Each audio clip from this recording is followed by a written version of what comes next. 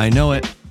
You woke up this morning and the first thing that came to your mind was, why did the priests in the Old Testament dress so oddly? I know, it's a burning question on your mind. And guess what?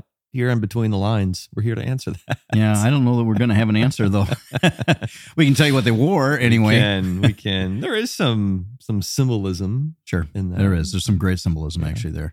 So, you're listening Between the Lines. I'm Scott. I'm Junior. And we're in Exodus 28. Yeah. No, we're hitting that like part of the scriptures. And we were in this last week as well, where it's just like, whew, some of this can almost seem a little bit difficult to get through. Yeah, but it's still worth it. It is still God-breathed scripture. It's still good for us to know. And there are actually some really intriguing things that when you start studying these things, while it's easy to zone out, man, if you pay close attention to it, that there's some fascinating stuff in here as well. And it's important for us to know. And it serves as a foundation for everything that we learn from the New Testament.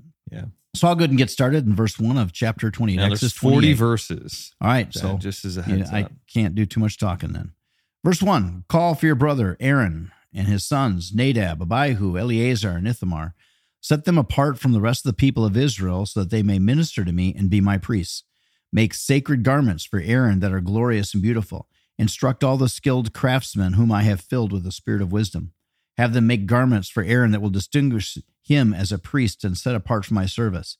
These are the garments they are to make: a chest piece, an ephod, a robe, a patterned tunic, a turban, and a sash. They are to make these sacred garments for your brother Aaron and his sons to wear when they serve me as priests. So give them fine linen cloth, gold thread, and blue, purple, and scarlet thread, all of which would have been very expensive. Yeah. The craftsman must make the ephod of finely woven linen and skillfully embroidered. What's an ephod, Dad? Well, the ephod is the outer garment, like the cloak that they're going to wear, I believe, unless it's the inner garment. Oh, okay. I thought the ephod was that like breastplate thing. I think, let me see here. That's where the onyx stones go. So the you're right. No, these are the garments that they're to make. Yeah. Yeah. Chest piece and ephod. Yeah. So chest piece is different. All right. Sorry. So verse 7 will consist of 2 pieces, front and back, joined at the shoulders with 2 shoulder pieces. The decorative sash will be made of the same materials, finely woven linen, embroidered with gold and white, blue, purple, and I think I already read that. No, I didn't. Scarlet thread. The 2 take 2 onyx stones and engrave them on them the names of the tribes of Israel. 6 names will be on each stone, arranged in the order of the births of the original sons of Israel. Engrave these names on. I didn't know that. Sorry, but because sometimes you see like recreations of the priests, and they have like the chest plate and all these stones. I didn't know it was the birth. Each was a birthstone of Joseph's brothers. Yeah. Take where you did that. Engrave these stones on the 2 stones in the same way a jeweler engraves a seal. Then mount the stones in settings of gold filigree. What's the filigree, Junior? I have no idea. Fasten the 2 stones on the shoulder pieces of the ephod as a reminder that Aaron represents the people of Israel. I think that's what it's all about, is that while they are priests to the people, representing God, but they're also representing God to all of these people, so they have these representations of the 12 tribes. Aaron will carry these names on his shoulders as a constant reminder whenever he goes before the Lord. Make the settings of gold filigree, then braid 2 cords of pure gold and attach them to the filigree settings on the shoulders of the ephod. Then, with great skill and care, again, we talked about this yesterday, God's desire for excellence, that he wants his people to do things at the absolute best of their ability, that excellence honors God and inspires the people. And so he says, with great skill and care, in other words, do this with excellence. Make a chest piece to be worn for seeking a decision from God.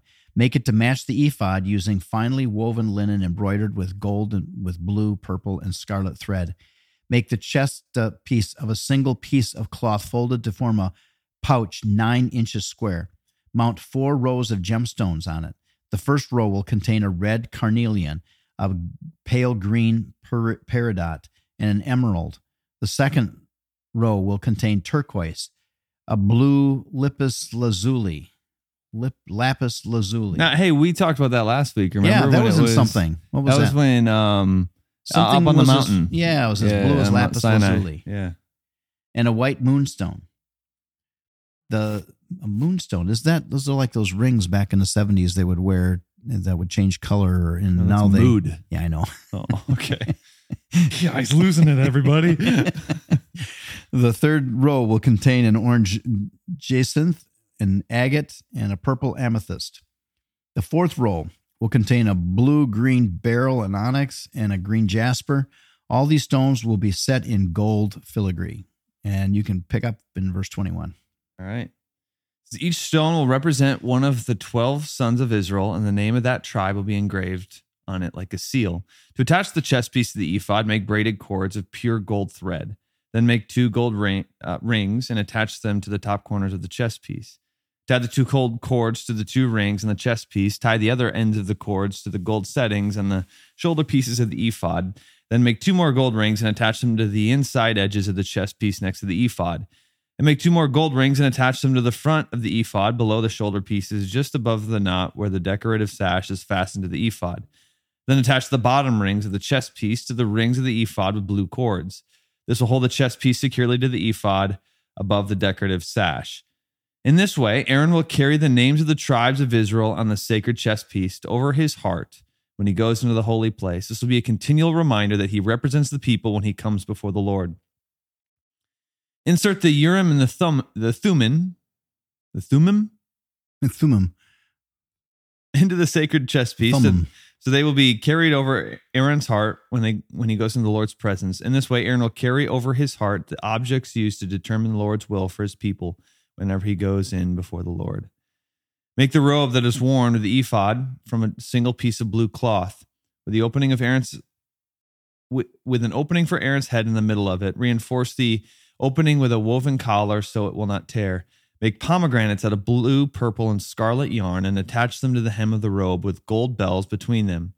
The gold bells and pomegranates are to alternate all around the hem. Aaron will wear this robe whenever he ministers before the Lord, and the bells will tinkle as he goes in out of the Lord's presence in the holy place. If he wears it, he will not die. Make a medallion of pure gold and engrave it like a seal with these words, holy to the Lord. Attach the medallion with a blue cord to the front of Aaron's turban where it must remain. Aaron must wear it on his forehead so he may take on himself any guilt of the people of Israel when they consecrate their sacred offerings. He must always wear it on his forehead so the Lord will accept the people. Weave Aaron's patterned tunic from the linen cloth. Fashion the turban from all of the linen as well. Also make a sash and decorate it with colorful embroidery. For Aaron's sons, make tunics, sashes, and special head coverings that are glorious and beautiful. Clothe your brother Aaron, his sons, with these garments, and then anoint and ordain them. Consecrate them as they serve as my priests. Also, make linen undergarments for them to be worn next to their bodies, reaching from their hips to the thighs. These must be worn whenever Aaron and his sons enter the tabernacle or approach the altar in the holy place to perform the priestly duties. Then they will not incur guilt and die. This is the permanent law for Aaron and all of his descendants after him. That's really interesting with all that. I mean, there's a lot of verses there, but basically what we're seeing is that the clothing was designed and intended to be both beautiful, but also symbolic, and that it was symbolizing the people who Aaron and the priests, his sons, were representing when they went into the tabernacle to offer these sacrifices, because they were offering the sacrifices in the place of all of the people. Yeah.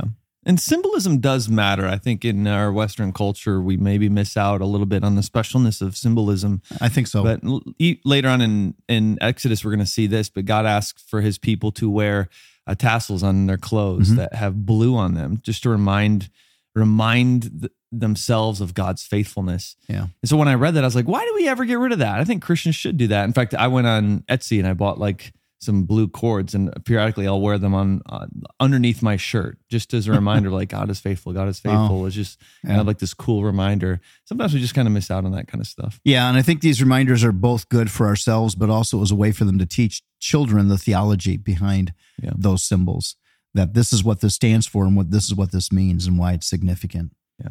Well, let's get over to Proverbs, and I'm just going to take the first couple of verses in Proverbs chapter 7. So Proverbs 7, in the first 2 verses, Solomon says, "Follow my advice, my son. Always treasure my commands. Obey them and live. Guard my teachings as your most precious possession." And I think that's a big deal, because how we think, it comes out, and what we believe comes out in the way we live. Our behavior is really a reflection on our thinking. And so a person's philosophy of life, how they understand, how they see life, their worldview, their understanding of God, what they think about God and their responsibility to this God, and then how they relate with the rest of God's creation and other people. That all comes, that starts with our thinking and our beliefs, but then it comes out in our behavior. And those two are so very important. So he says this is a big deal. It's a little bit like when he says, guard your heart because out of it flow the issues of life. How you think and what you believe and whether or not you're going to take these teachings of mine is going to determine the kind of life that you end up living. Yeah, so good. All right. Well, today is November 7th, which is, I don't know, this is no like fun, I guess. Chocolate with almonds day. What do you mean it's no fun? I don't know. I guess you like that. I like it too, but especially if it's dark chocolate. Trader Joe's. We don't go to Trader Joe's often, but when we do, it's usually to get their sea salted dark chocolate covered almonds. And oh man, this episode brought to you by Trader Joe's. I do like Trader Joe's. There's some. Yeah, I like the food there. There's also some weirdos there though too. And I have met them. But I still go there for the chocolate covered almonds. So I'm glad that's the International Day today. That's right. Aren't you glad you paid attention? Some of you are going to be shopping at Trader Joe's this afternoon just to get those dark chocolate almonds. That's right. Okay. Well, hey, make it a good day today, and we'll be with you tomorrow. God bless.